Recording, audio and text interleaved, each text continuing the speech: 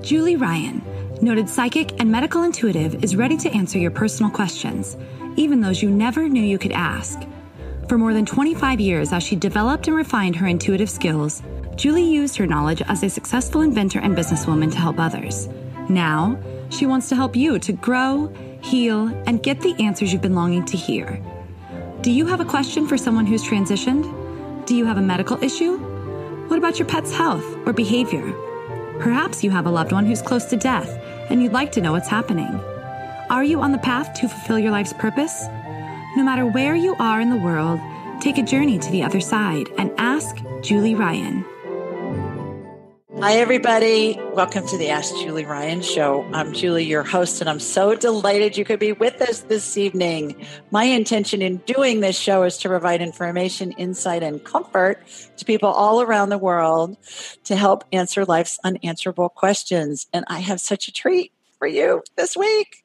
One of my dearest friends, Katy Koontz. Yay, Katy's here. Hi, Katy.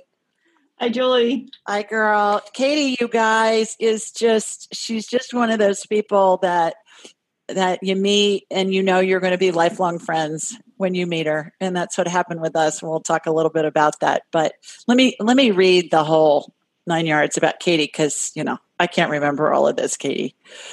Katy Koontz is an award-winning freelance writer, author, and editor whose focus includes spirituality, travel, and health, including complementary and mind-body medicine kind of health. For the past 6 years, Katy's been the editor of Unity Magazine. So all of you that don't have a subscription yet, go get one to Unity Magazine. It's worth it. As a freelance editor, book doctor, and ghostwriter, Katy has worked with numerous authors, including New York Times bestselling authors Dr. Christiane Northrup, Dr. Joe Dispenza, and Anita Moorjani, and other someday New York Times bestsellers like me. I knew you'd love that. Katy has interviewed and written articles about new thought luminaries such as Eckhart Tolle, Wayne Dyer, Deepak Chopra, Marianne Williamson, Don Miguel Ruiz. Did I say that right? Mm-hmm. Carolyn Mace, and many others. As you can see, my dear friend Katy Koontz is an exceptional woman, and I'm delighted she agreed to join us on the Ask Julie Ryan Show. Welcome, Katy. I'm so thrilled to have you. Oh, I'm so happy to be here. You're usually on the other side of the interview. You're usually the one doing the interview instead of being interviewed. And how this all came about, everybody, was I was talking to Katy, was it last Saturday? I guess I was on my morning walk and we were just chatting about her latest project and just life in general. And I said, Katy, you have been with so many amazing people. You've worked with so many amazing people. You've interviewed so many amazing people.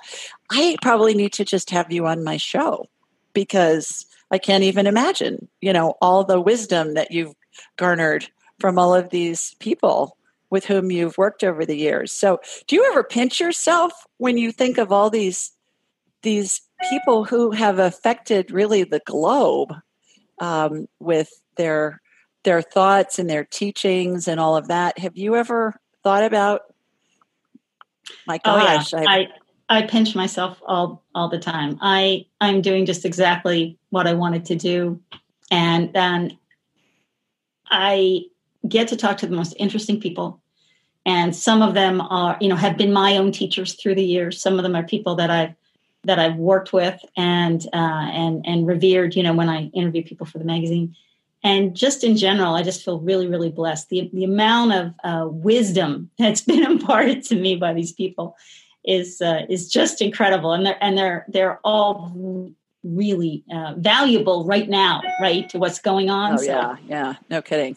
Yeah, it's almost like it's been a lead up or a precursor to what's going on now in our world with the COVID pandemic and with all especially here in the U.S., the riots and the unrest and the demonstrations and, and all of that. And I think it's remarkable how you've been so instrumental in being able to distribute this information. And it's been so helpful to people especially at a time like this when people are looking for some guidance, perhaps in ways that they normally wouldn't be looking.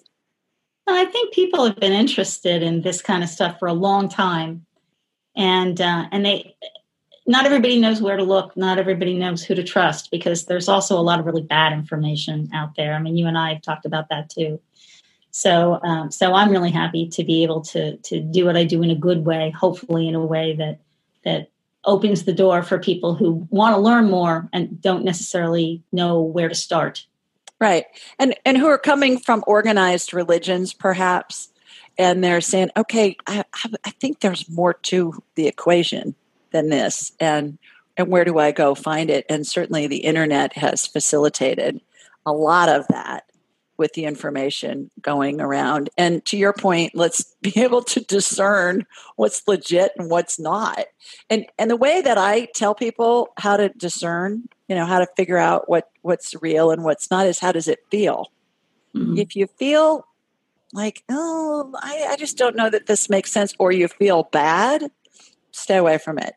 Because our gut always knows, if this feels good, I feel calm, this feels like it's coming from a loving place, and then you go forward, is what I believe. Do you have a feeling about that one way or another? Oh, yeah.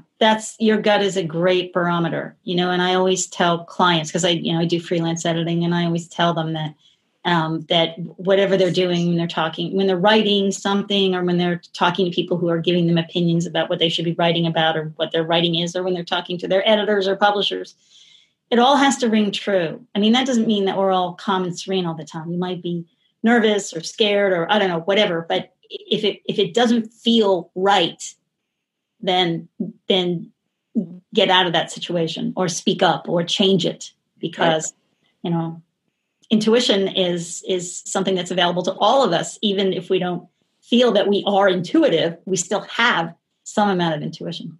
Oh, everybody does. And that's our spirit saying, hey, you need to look at this from a different perspective, or something's not right here. So pay attention. I think all of us have had situations where we had a thought about how to handle a situation or something to do, and we didn't follow it. And then we regretted it after we didn't follow it. Yeah, absolutely. When you agree. So tell us about your childhood. Tell us about, how did you get to the point where you thought you wanted to be a journalist? I mean, and a writer. What leads a person to get there, where they are doing it at the level where you are, especially in the niche that you're in? And I know you've been in a bunch of different areas of journalism. We'll talk about that in a minute. But I'm interested in finding out, how does a young girl get to be this journalist person that works with all these famous people? Well, when I was little, I always wanted to be a writer from day one. But when I was little, that meant stories, because I wasn't thinking journalist when I was 4.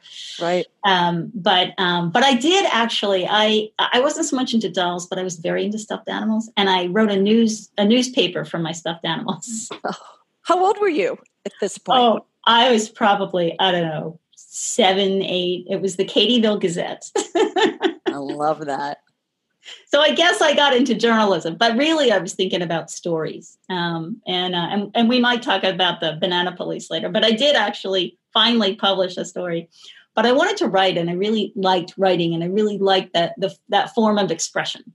I felt, and you talk about having this, feeling. Whenever I was writing and I was connecting with what I wanted to say, even if it was not necessarily, very profound, I always had this wonderful feeling inside. It was like, it's sort of like, I don't play tennis. I'm not a good tennis player, but I did take lessons when I was a kid. And I remember the instructor said, he talked about the sweet spot in the center of the racket. And I learned that when you hit the tennis ball right in the sweet spot, there's this really satisfying that is not the same as hitting it kind of close. And so, I would get in the flow, and I would be in that, I would feel that sweet spot. And that's addictive. Being in the flow is addictive. Yeah. So I loved it, and I really wanted to do it, and I kept doing it. And I kind of took a journalism turn. My father said, oh, you should write in junior high, because back then we called it junior high, not middle school. my dad said, "Oh, you should write for the student paper." Oh, I can't do that. But of course I did. And then I really enjoyed sharing ideas, and doing research and interviewing people. And that was a lot of it too. And back then we didn't have the internet yet. No. So for those of us that are listening, not us, because I'm older than you are, I think, but for people who are listening to this, how did you do research back then before the internet? I think it's kind of a novel concept to people, and they just don't even think about it. I was talking to somebody recently, and they said their son, who's in high school, picked up a regular phone and heard the dial tone. And he said, "Mom, this phone doesn't work." I think he was at his grandmother's house. And he said, "Mom, this phone doesn't work." And she said, "Well, what do you mean?" And he goes, "Well, there's this weird noise on the phone." And she said, "Well, honey, that's the dial tone." He goes, "Well, what's a dial tone?" I mean, this child had been raised on cell phones, that there isn't a dial tone. Yeah, I know. It was a whole different world. How did you do research on things when you were in high school working for the paper? Well, certainly interviewing people, and that was back before there were tape recorders, but, it was reel to reel. So it wasn't like you walked around with a reel to reel tape recorder. But I would take notes and I would talk to people, and depending on what the subject was, I also would read books, and I had these 4x6 index cards, and I still have upstairs in my office because I put so much into it. I can't throw it away. And it just shows like how crazy I was. I have all these index cards where I would take notes from books, and bookmark them and have all that kind of information. Because I read a lot of books. That's the other thing. If you're going to be a writer, you should be a good reader too. And I was. So volumes and volumes of notes. Well, and I know you're an only child, but tell us, did that play into you being a good reader, or did your parents encourage you to read? How did that come about? Would it just come in and it was natural? Well, yeah, I don't know if it had too much to do with being an only child, but my mother was an exceptional reader. She could read really fast and retain it. I could not read as fast as she did, but she was just a scholar like that. And she would just read and read and read. And in the summer, she always wanted to be a librarian. That was her thing. Oh. So, but for different reasons, it didn't work out that way. But she would take me to the library in the summer, even when I was a little girl. And we would get just stacks of books, and we would go home. She'd, have her stack and I'd have my stack, and I would just read all day. And I remember at one point in the summer, my goal was to finish a book, read a book, and start a book every day.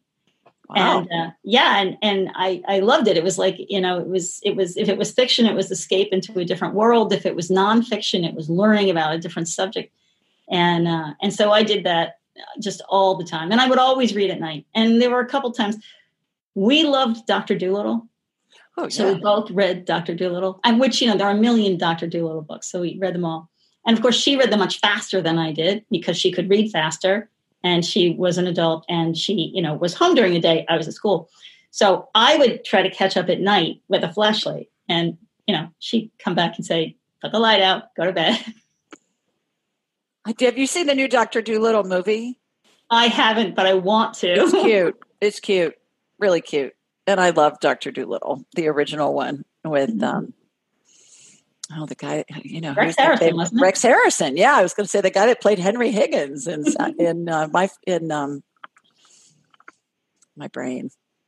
What was My the Fair movie? Lady. My Fair Lady. Yeah. I was going to say My Fair Lady. So how was it growing up as an only child? I mean, I hear you saying you read all the time as an only child.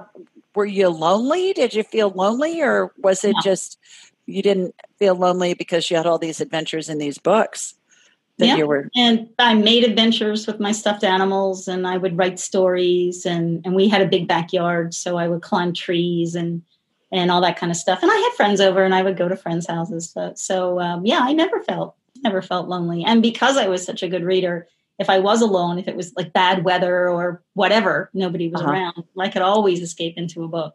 Yeah. I used to ask my son, because he's an only child, I asked him one time, I said, "Are you sorry that you don't have siblings?" And he said, "No, why would I be sorry?" And I said, "Well, I worry about when you're old and we're dead and gone and you're by yourself." He said, "I'm not going to be by myself. I have lots of friends. I have Mallory, his wife. She has family." And he said, He said, no, I like being the center of attention. It was great. So hopefully you felt the same way. It made me feel better as his mom. And then as an adult, you get to pick your family. That's right. So junior high, you were on the paper. Did you do the same thing in high school? Yeah. Mm-hmm. And then I decided I wanted to go into journalism. Uh-huh. And so I did. And I was also really interested in anthropology too. I had a teacher in high school who was an anthropologist and an archaeologist, and he would do digs in New Jersey. I grew up in Philadelphia, outside of Philadelphia, and he did these digs in New Jersey. So we would go, a couple of students would go, and maybe a grad student or two with him on the weekends and do this. And it was pretty fascinating. So I ended up majoring. I actually got 2 degrees, one in journalism and one in anthropology. And at the time, I thought that would be like my dream job would be for, to write for National Geographic or something like that. Now I found out that the people that write those stories, they have PhDs. They're not people like me, but that's okay. Yeah. And where'd you go to school? Penn State. And are they known for their journalism school? Yeah, they do have an accredited school in journalism. That's what I thought. Yeah. I've been to football games there in Happy Valley. It was really fun. And those guys know how to party before the football games. Yes. They have some serious tailgaters at Penn State. Because I went to the Ohio State University, and they have serious tailgaters there. And now I'm an Alabama fan because I live in Birmingham and, do the Alabama thing. And that's fun too. But I think college football is one of the most fun things to do in the fall, for me anyways, and my family. So we do that. So you got out of school, and then what happened at that point? Were you thinking about going to work for a newspaper? Did they come recruit on campus? Where did your career start once you got out of school? And I'm not really sure why I decided this, but I had decided that I really was interested in magazines as opposed to newspapers. And I was willing to take a job on a newspaper because, there are more openings. Mm-hmm. And I certainly was trained for that. But magazines were my real love. And I think it's because in writing, it wasn't so much news I was into, although I could do it. And I have done all kinds of news writing. But I really liked researching a subject and telling a story and bringing that information forward. So feature stories were always more interesting to me than just straight news. So I really wanted magazines. And I was really lucky because when I was a junior at Penn State, there was a program. There's an organization called ASME, the American Society of Magazine Editors. And they have an internship program for rising seniors every summer. And they pick the best and the brightest from around the country who are going to accredited journalism schools. And it's nationally competitive. And I think there were 50 of us when I was there. And we all went and we lived in Weinstein Hall at NYU, right on Washington Square Park. And we all had internships with different magazines. Mine was with a McGraw-Hill magazine called Architectural Record, which is like, I knew nothing about architecture, but it was really good experience. And then they had these lunches for us on Friday, and big wigs from, ASME, from, the editor-in-chief of Good Housekeeping would come and talk to us. So I had a little bit of experience doing that. And I also, the summer before that, I was an intern at Philadelphia Magazine. And a guy named Maury Levy was the executive editor. And so I worked with him, and he was such a blast. He was such a great mentor to me. I loved Maury. I'm still in touch with Maury. Oh. So I had all this magazine experience. But, when you graduate from college, even if you have a ton of clips, and I had been a stringer for the New York Times, I had done a lot of things. What does that mean? What's a stringer for the New York Times mean? Like they would tell me when they were looking for information on a story, and I would do some research, and it might just be a quote that would be included in another story. Or I would write actual stories about things that would happen on campus, but I wasn't on the staff. It was a freelance thing. Okay. So, but that doesn't mean that you can just walk into a job. And so I didn't want to move to New York, so I went to Boston. I really liked Boston. And I was there for, I guess about 9 months, I guess. And then Maury had then by that time moved to New York City to get a job working for Playboy Fashion Magazine.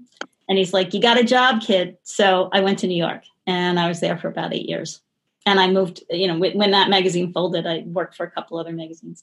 But before I say anything more, Playboy Fashion was about men putting clothes on, not women taking them off. I was going to say, I knew Playboy was in your history there sometime. And I was thinking, okay, I wanted you to tell us about that. What was Playboy Fashion?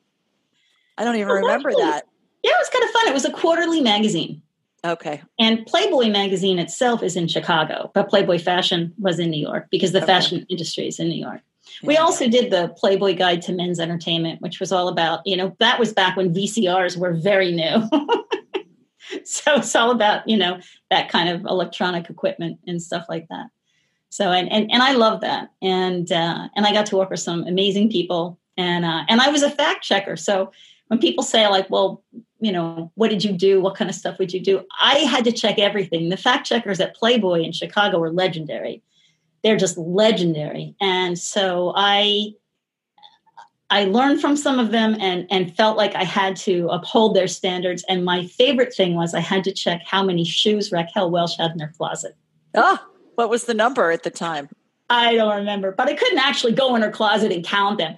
But I spoke to someone who actually had been in her closet and could say, yeah, that's about right. Wow, that's wild. And I know you also wrote, you mentioned the New York Times. I know the Washington Post. Tell us some of the other magazines and newspapers that you've written articles for. I also worked at the Ladies' Home Journal for a while as a full-time freelancer, as an editorial assistant level full-time freelancer, and for Working Woman. And then I worked at Success Magazine, which was a men's business magazine, which I think may still exist, and McCall's Magazine. I was the travel and features editor at McCall's Magazine.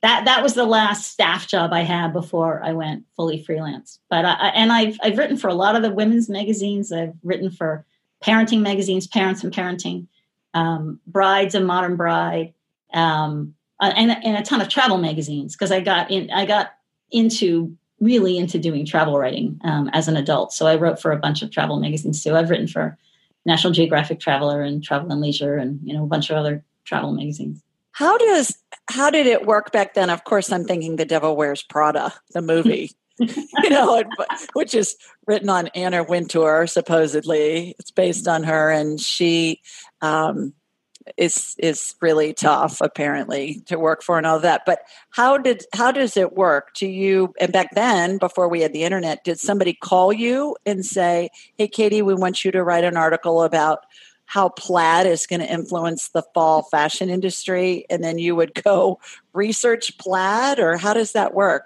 How do you do that? Well, it works very similarly to how it works now in that there are two ways. If you're a known freelancer and you've done stuff for them and they know you and they know what your specialty is, then they'll call you and say, hey, would you research plaid? But the other way is to write a query letter. So if you have an idea for a story, you develop a pitch. And back then it was the U.S. mail, and you would sit down in front of your trusty typewriter and you would type it out and put it in an envelope and a stamp on it and take it to the post office. Oh my gosh. And then they would typeset it at the magazine and then it would be printed. Well, no, it would just be a pitch for the story. You wouldn't actually write the whole story because then the editor would have some guidance about, okay, but do it like this and interview this person and don't go so much there, whatever. And they'd tell you how long they wanted it. If there was a particular point of view or something they wanted you to cover. And then you would go research it and do it. And then again, type it up, put it in a manila envelope because it was thicker and mail it off. And then you would research it. Would you research at a local library or maybe a university library, or how did you research this kind of stuff? Well, if I had to go to a library, yeah. But otherwise, I was on the phone all the time. And that was back before when long distance calls cost something. Right. So, I think credit card calls. You had a number that the phone company gave you, and then you dial the number, usually from a phone booth. I was a sales rep, so I'm in the phone booth, and I dial the number, and then you'd have to dial in the number for your credit card. Mm-hmm. And oh my gosh, that seems like it was, generations ago, and it was, but eons ago. My goodness, yeah. Okay, so you would do that, and then they would let you know whether they were going to publish your article or not? Yeah, they would always have questions or want you to redo something, or, or ask you to make it longer or shorter or add a sidebar or something. Excuse me. And then you would do that, mail that in again. Yeah. And then eventually, all this was done through email, but it was a long time in coming. In fact, when I was at Penn State, the student paper there actually changed over from typewriters and copy paper to what was called then VDTs, video display terminals. So that ages me right there. I got to see the turnover. And when I was at McCall's, I had a typewriter, and there was one computer. This is McCall's magazine, and I don't know, it doesn't exist anymore. People may not know what it is, but it was a very, very, very large women's magazine. It's just as big as Ladies' Home Journal or, Women's Day, Family Circle, Better Homes and Gardens. They were all called the Seven Sisters. So it was a very big magazine in New York City. One computer for the entire magazine staff, and the editorial assistants or assistant editors would have to take turns using the computer. Most of us have busy lives, and we know that we're not getting the nutrients and the vitamins and the minerals that we need. So I'm always looking for easy ways to ingest them. I found one. It's called Beam Minerals. And what I find is that most of us don't get enough potassium, magnesium, and calcium. Those are the big three. And so what Beam Minerals does is it's put all these minerals in a liquid form that's easy to drink because it tastes like water. It's got all these important minerals and a whole bunch of other ones. And I find that they're really helpful. They save me time. They're easy to take. And I suggest that you give them a try. Go to Beam Minerals, B as in boy, EAM, minerals, plural.com, and use the code Julie Ryan, altogether, no space, at checkout, and you'll get 20% off your order. That's Beam Minerals, BEAM, minerals.com, and use Julie Ryan at checkout, and you'll get a 20% discount. Give it a try and let me know what you think. I remember when I got my first fax machine, and I was living in Los Angeles, and I spent so much money on FedEx, and I had to get the packages to FedEx by 5 p.m. Pacific so that it could get to Memphis and then be distributed to wherever it was going in the next day. And I remembered I got a fax machine, and we had this thermal paper, and it was a roll. And I remember watching it come out of the fax machine and thinking, oh my God, this is magical. This is amazing. And it was just life-changing to have that fax machine, let alone the computers. So yeah, God, we're dating ourselves here, Katy girl. Oh my goodness. So then how did you transition into being a book editor? How did that work? Well, at that time I was in New York City, and I was very, very interested in doing holistic health and complementary medicine. And I was really interested in spirituality, but that was very fringy back then. Sure. And about as close as any mainstream editor would come to that would be aromatherapy.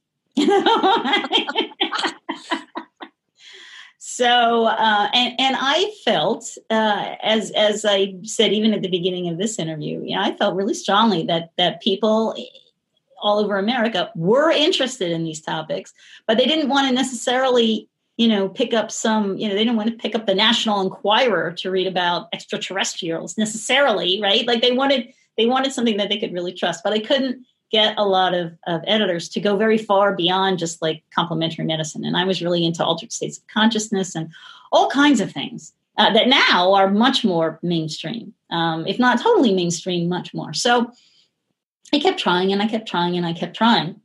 And then eventually I thought, I'm just going to do it. I'm just going to write for a New Age journal, which it wasn't that I didn't like the magazine. It was just that I really wanted to bring it to the mainstream. I didn't want to be singing to the choir, but I did that. And I had a fantastic editor, and I did several stories that I thought were really good. And then all of a sudden I get this call from Christian Northrup's office. Diane Grover called me I had interviewed Dr. Northrup for a story, I think, on breastfeeding. It wasn't even on necessarily holistic health. And I think I had interviewed her twice. And for some reason, they had kept my name. And Dr. Northrup was then working on her third book, which was called Mother-Daughter Wisdom. And she needed somebody to help her with the resource guide. She has these fantastic resource guides at the end of the book. And so I signed on to do that. And then she wanted some help, just, fact checking the rest of the book and doing a little bit of editing. And I loved her. I loved working with her. I had so much respect for her. She's such a pioneer, such an amazing human being. And at that time, she was about, or after Mother-Daughter Wisdom came out, then she moved to Hay House as a publisher. So she started writing for Hay House, and she needed somebody to work with. And so we kept working together. And then Hay House, because I did a good job, would refer me to other authors that they have there.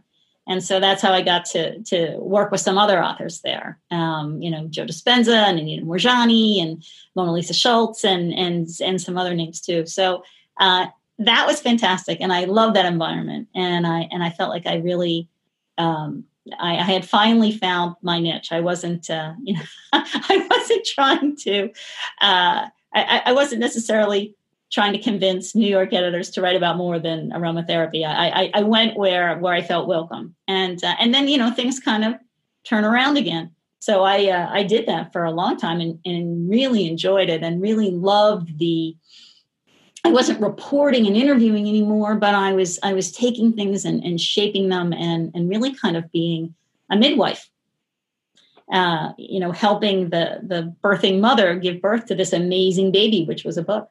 Often a best-selling book. So I got a lot of satisfaction out of that. And I hit that sweet spot we were talking about. I was working with people that who really appreciated me and treated me well. And I wasn't trying to convince people who thought I was crazy. And then out of the blue, I get a call from my friend Jill Angelo, who had done some consulting work for Unity. And I'll have to tell you how I got into Unity, but I was a Unity student at the time, still am. And she said, "Oh, they have lost their editor. Their editor left, and they're looking for a new editor. Can I give them your name?" And at first I said, "Yeah, I don't need a job. I got a job. I'm very happy with what I do." And she's like, "Oh, just talk to them." And I'm like, "Well, I mean, I can, but she's like, "Just talk to them." So it was one of those things, Julie, where it was the perfect thing. It brought me back to magazines. And when I talked to the vice president of communications, and he described to me what they were looking for, he couldn't have described me in terms of background and personality and demeanor and how I work more perfectly than had he said, 5'2", light brown hair, blue eyes, there's a scar in your left knee. It was kind of perfect. And then some really interesting signs happened the first time that I went to campus, and I just loved it. And I love the people. Like what? What were the signs?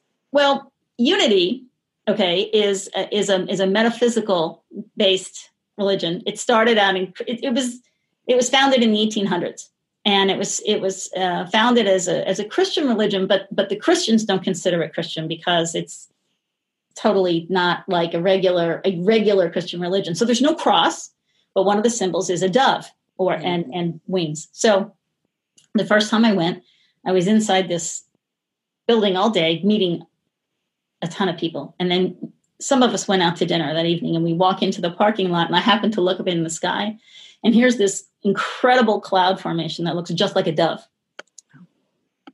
And I looked up and I said yes. I said yes. And then there was the fire story.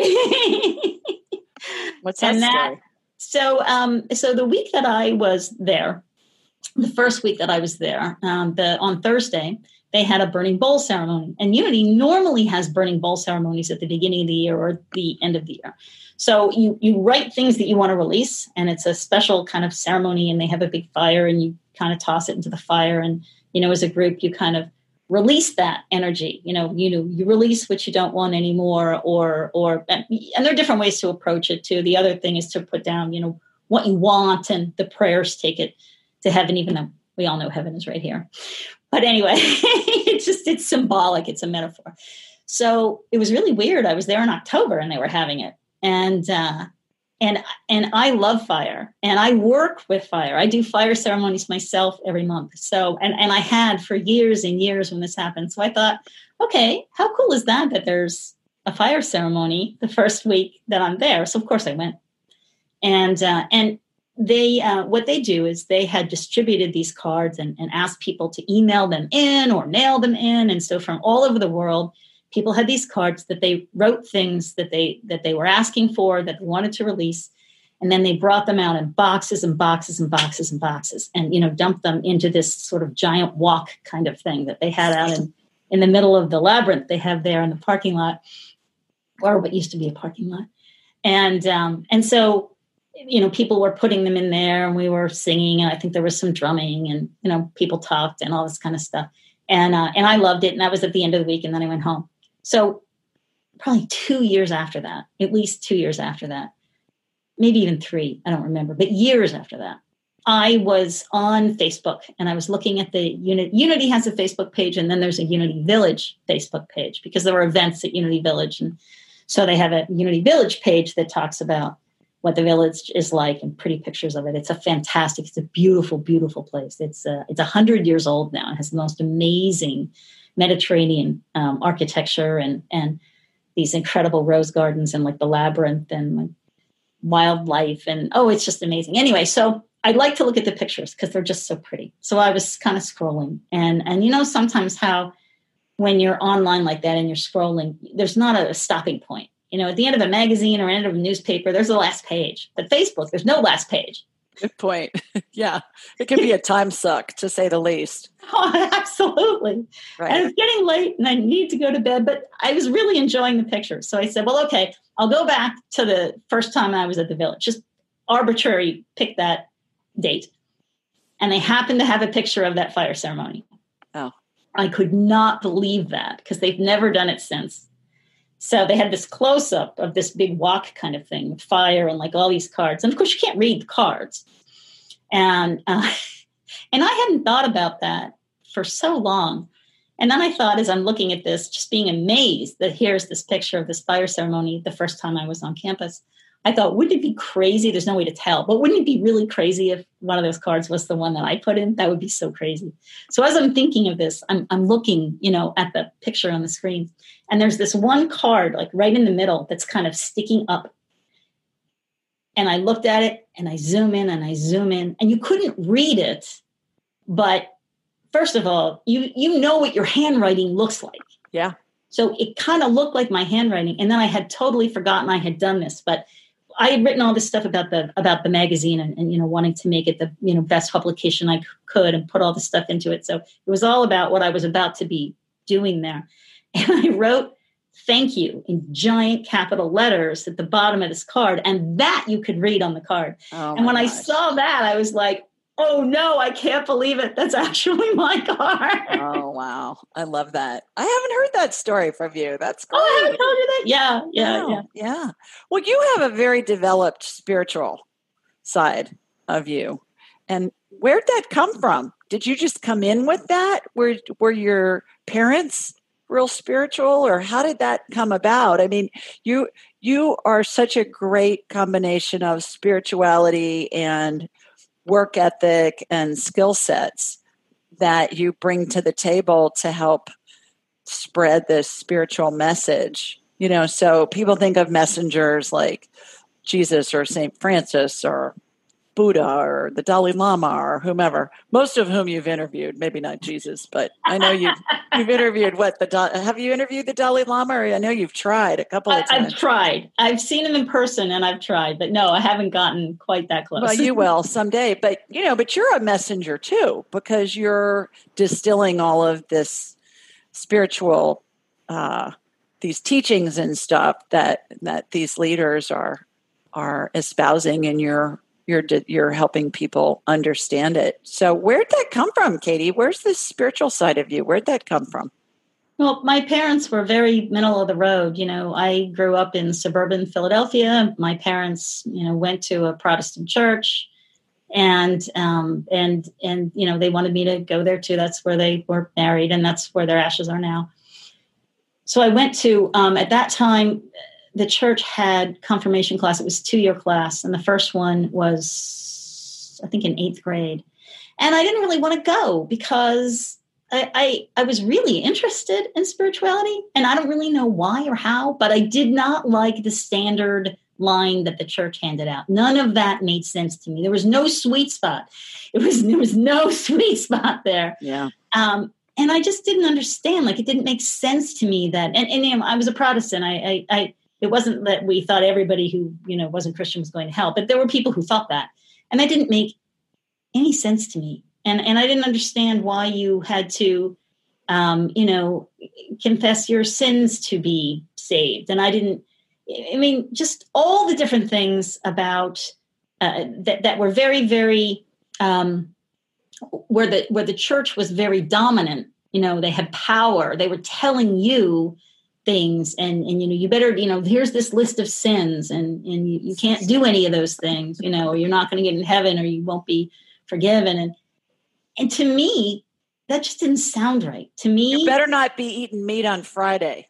I know, so growing up. to me, God was a loving God, and that it didn't make sense. But I didn't know. I just didn't know because I didn't have exposure to anything else. And so I would read things, and I actually started. I was very interested when I was young in out of the box stuff. Bigfoot, the Loch Ness Monster, ghosts, UFOs, all that kind of stuff was interesting to me. And then I don't think I had read any channeled stuff by that point, but yeah, that came later. But I was really interested in anything that was out of the box. And I think all of that was just priming me to understand that there's a box, and you're either in the box or getting out of the box or out of the box. Yeah. So I really, I would pray, and I had these interesting little ceremonies that I was hoping would, bring me some sign or something. But I was just kind of floundering because I couldn't quite find it. But I didn't want to go to confirmation class. And then in the end, I did it just to make my parents feel better. But when I was finally confirmed in our church, what they did was you didn't have to speak separately, but the whole class that was being confirmed had to say the Apostles' Creed together. And I mean, this is serious stuff, right? You're in a church, like you're not supposed to lie, right? Isn't that a sin? So, and I wasn't going to get any help from my parents because they just thought I was weird. So I decided that I would only give voice to the parts of it that I believed. So any part of it that I thought was bullshit, that I thought was not right, I just didn't say it. And so that was kind of how I did that. Right. Well, with all these authors with whom you've worked, it's got to be a learn as you work kind of a thing. And obviously the more you work with them, the more you understand where they're coming from and all of that. And then you assimilate things in, which I know it's had to have affected your life. I know when we worked together on Angelic Attendance, that was a year before your dad died? Something like that? Something like that, yeah. I would, probably not more than that, but probably, at least 6 months to a year. And certainly we talk about the phases of transition and how when anybody's dying, they're surrounded by angels and deceased loved ones and all of that. And I know you and I were in touch a lot when your dad was dying. And I'm hoping that helped you get through that whole situation. You told me when to go. My father, I live in Tennessee now, and my dad was in the Philadelphia area. That's a long drive.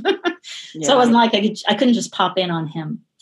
And so, when he was in hospice care, he died of pancreatic cancer. So when he was on hospice care, I would go up once a month and I would get calls from people, and there was all kinds of drama and different things going on. And you were very good at being able to say, okay, here's where he is. This is the situation. It's like, you really need to get there now.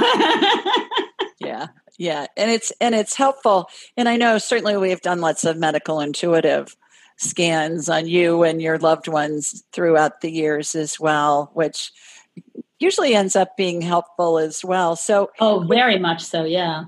Having said all that, what are some of the things that are big takeaways for you with some of the authors with whom you've worked that have really affected your life to the point where you were saying, oh my gosh, it's not a coincidence I worked with this person because this happened at that time, or I've implemented what this person I learned from working with this author. Is there anything that stands out in particular? Can you give us a couple of examples? Well, Dr. Northrup, the whole idea of your body being this barometer that gives you women's wisdom, women's bodies, women's wisdom. You can understand what's going on in your life and in your heart and in your head by what's being reflected to you through your physical body. And she really helped me, not personally. I mean, I'm sure she would if I sat down and talked to her about it, but her writings and what she would talk about and the way she helped people connect the dots really helped me connect the dots in a lot of things.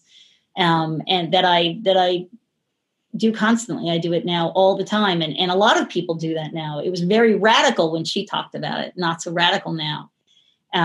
Joe Dispenza, the whole reason I think I got the job at Unity was because I had worked with Joe Dispenza on 2 books. And the very first book that I worked on, I had never gone to any of his workshops before. And so I went to one in Texas. He brought me down to one he was giving in Texas just so I could see who he was and what he did. And he did this. He's a master of manifestation. So he did this manifestation meditation. And of course, I was there to work on the book and get to know him and see what he did. So of course, he's talking about something you want to manifest. So of course, I'm putting the project in there. And then he did something he does a lot. He's like, and then take it even further. Put in something that you just don't even think could happen, or like just the biggest thing. And he was really trying to get people to push themselves, right? And so I thought, well, okay. So I kind of threw in my whole career, and this was before I was at Unity Magazine. And that was the month that their editor quit. And the funny thing was also that this was when he was working with smaller audiences. Now it's just thousands and thousands. But this was in the sanctuary of a Unity church in Texas. Mm-hmm. So I was doing this in the sanctuary of a Unity church. That's not a coincidence. Right. Well, I don't believe there are any coincidences in life ever. I think everything is all synchronized and it all unfolds perfectly. And when we all look back at our lives, we can say, yeah, I'm glad that happened because then this resulted. And you can see how you're led on this path. And the key, I think, is to be able to understand, okay, I'm being led here. This has come up 3 or 4 times. I need to pay attention to this. This is something. And like when you were offered that job as the magazine editor for Unity, you knew you got that sweet spot. You knew, okay, this feels right. I'm assuming, correct? Oh, yeah, I did. And I hadn't even thought about that meditation because, the meditation wasn't specific trying to get that job or even a magazine job. But it was a couple of years later when I forget how it kind of dawned on me. It was like, oh, wow. But yeah, absolutely. I knew it was the perfect storm. Things just came together in the perfect way. So when you combine your career and you combine your spiritual side of the equation and your mom's side and your wife's side and your, partner side and all that kind of stuff, I know you won a big award not too long ago. I did last year. I know. So tell everybody about that. And I'm particularly interested in, how did it feel? Did you feel like you'd won an Academy Award kind of a thing? I mean, how did it feel to be recognized at that level by your peers after being in the industry for so long and all of the experiences that you've had and the skill sets and everything? Did it feel, was there a spiritual component to it when that happened, when you were at the award ceremony and all of that? Well, yeah, I mean, everything's spiritual, right? I mean, there's no really dividing line between what's spiritual. Well, if people are cognizant of it, I think a lot of people aren't. But I was so bowled over. I had no idea that I would be. I mean, when I went to the ceremony, I knew, but before they announced who was going to be on the list, I was named to the Folio 100 last year in 2019.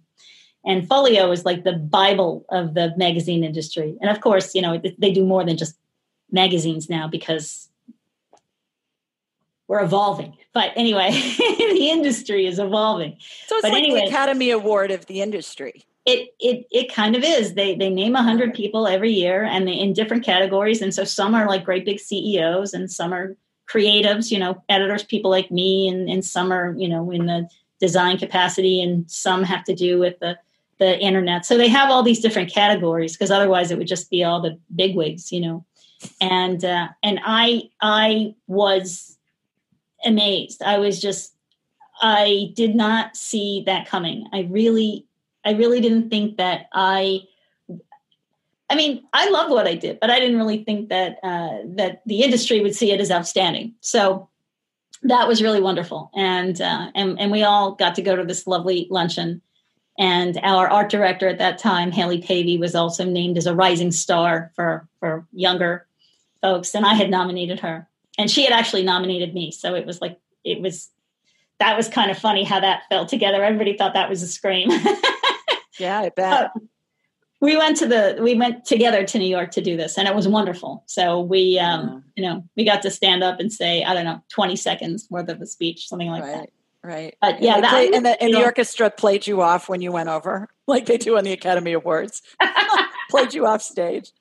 Well, back to the book side of the equation, back to the editor side of the equation. When you get an author's work, some authors I know, I've heard, it's kind of like they're going to see their accountant at tax time. They bring a shoebox full of receipts and the accountant has to put it together. And I know some editors I've heard say it's kind of like that with some authors. They'll write a bunch of stuff out and then you got to make it into a book.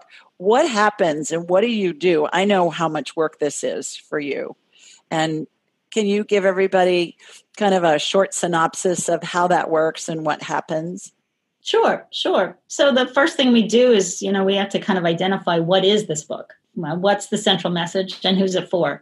Who's it for is really important. And the answer isn't just, anyone who's interested. Like, that's not the answer.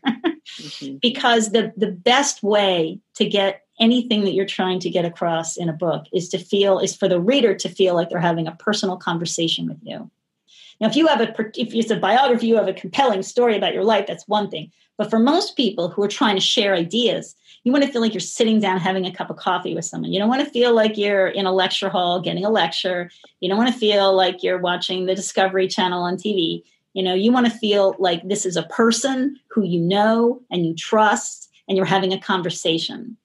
That's what keeps it going. Otherwise, it's kind of boring. And if they trust you, it's a whole different. It's a sweet spot experience, right?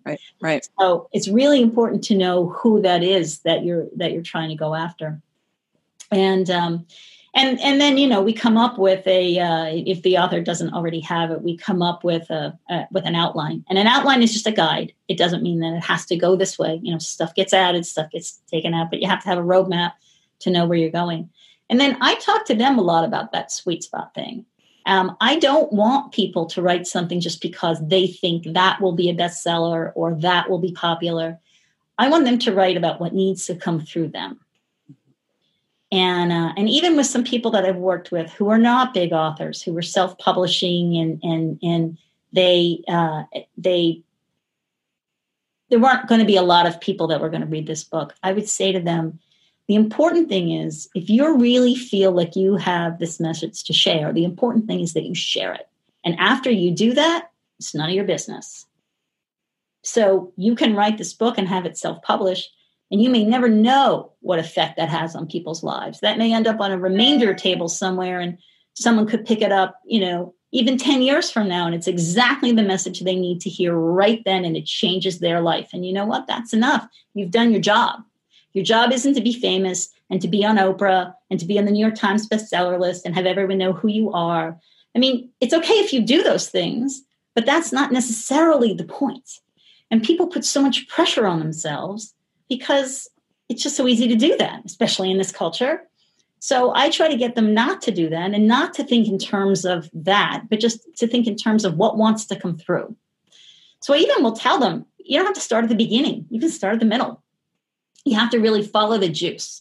So whatever it is that you're excited about, I mean, you know what that is. That's energy. So whatever you're excited about, whatever's floating your boat, concentrate on that, because then that's going to shine. The rest of it you can figure out and move around or rewrite later.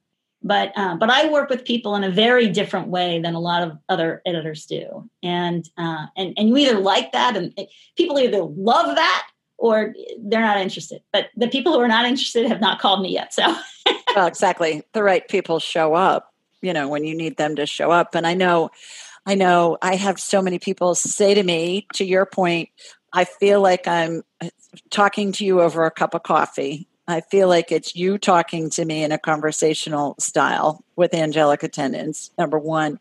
And the other thing that I've gotten a lot, and I credit this to you and the way you structured the book, was the thing that I hear a lot is, I didn't expect it to be a page turner. And I have heard from so many people, Katy, who say, I just didn't want to put it down. And I didn't expect a book on spirituality, and especially about what happens when somebody's dying. I didn't expect that to be that way. I expected it to be more serious and more maudlin, I guess is the word that I'm looking for. And I think you did a great job of structuring it so that it flowed really well, and that people had the feeling of, I didn't want to put it down. This one woman told me, she lives in Florida, and she said it was during football season when she was reading Angelic Attendants. Oh, no. And she said she was in the living room, and she has 3 sons and her husband, and they were all watching some football game. It was a Sunday afternoon. And she kept saying out loud, oh my God. And oh, you are kidding me. And oh, I can't believe this. This is amazing. And she kept screaming out this stuff. And her men in the other room were saying, what are you doing? Why do you keep saying that? And what it was she was reading the stories, and reading about what happened as in the stories about as a loved one was dying, and I was working with the family. But I just thought that was so cute that she talked about that. And to your point about, we just don't know who's going to read it, because it took me a long time to have the courage to release that book, because I'm a businesswoman. I thought people are going to think I'm nuts. They're going to think I have lost my ever-loving, last brain cell with doing this. But it's now being used across the country in Sunday school classes, in churches of all denominations, even in synagogues. I didn't see that coming. And it's given as a gift to people who have a loved one who's dying, which is what I intended. And it's also given as a gift to people who've just lost a loved one. And it brings so much comfort. And so you just don't know where it's going to show up, this information. But I was led, like a good Southern girl, I was led to release this. And you were so terrific about how to structure it and, put it all together and make it flow and make it make sense. And of course, there is the grammar part of the equation. And I know what a stickler you are for that, for sentence structure and punctuation and grammar. And mine was pretty good, but you had a few tweaks that you added to the equation, which is what you're supposed to be doing. So if somebody's listening to this or watching this and they're thinking about, gosh, I'd like to write a book, but I don't even know where to start. Do you have any advice for them of where they can begin or what they can do? I know the industry has changed so much, and we've only got a couple minutes left, but I think it's important for people to hear, okay, if you're thinking about writing a book, here's a place for you to start. I think one of the best places to start is to blog, because it gets you writing. Oh. And then you just get it out there and people can respond to you. You see how it goes over. You see how it feels. You see where it wants to go. You can respond to things that are happening right now. And those blog posts may end up being chapters or not, but it gets the juices going. It gets you into it. So does somebody have to put up their own website, or are there places they can go to blog about different topics? Well, there are a lot of places where you can blog. Right, like Medium is a place where you can do your own stuff. Medium. Yeah. I don't know about the Huffington Post anymore, but, or you can do your own website, which is very easy to do and do it. And inexpensive these days too. Yeah. And if you really wanted to get out there, you've got to market it. But if you're just interested in the writing and getting it out, even if it's just your friends and family who read it. But the most important thing in writing is just to write and not to get paralyzed thinking like, oh, I don't know where to start, or I don't know what to talk about, or, it's just to get it going. I found too that I kept wanting to go back and edit every sentence or two. Yeah. And you said to me, just write, let it flow. That's why you've hired me. Yep. Give me what comes out of you, and then I'll put it together and make it look pretty.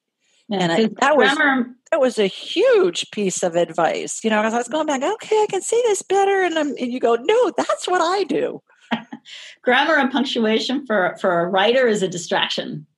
Yeah. Right? Like you can always go back and even if you don't have an editor, you can always go back and clean it up. The important thing is to get out what wants to come out. Yeah, that's great advice.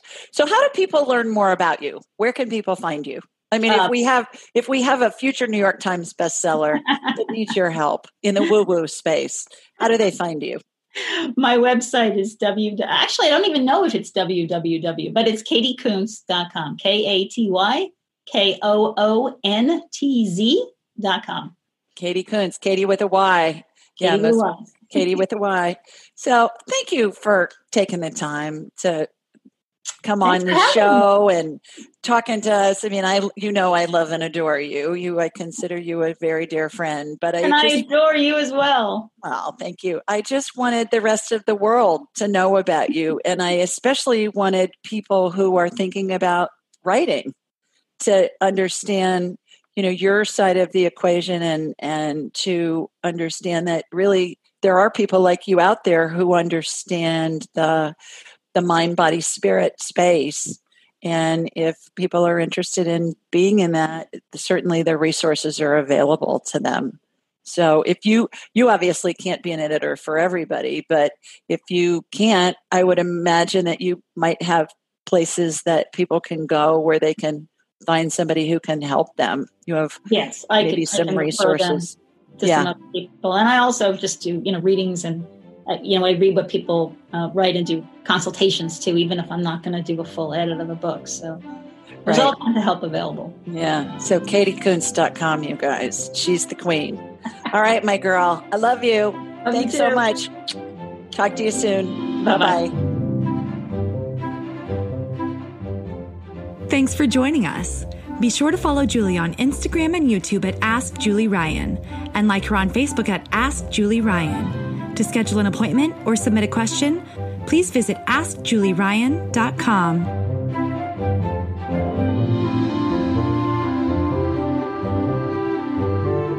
This show is for informational purposes only. It is not intended to be medical, psychological, financial, or legal advice. Please contact a licensed professional. The Ask Julie Ryan Show, Julie Ryan and all parties involved in producing, recording, and distributing it assume no responsibility for listeners' actions based on any information heard on this or any Ask Julie Ryan shows or podcasts.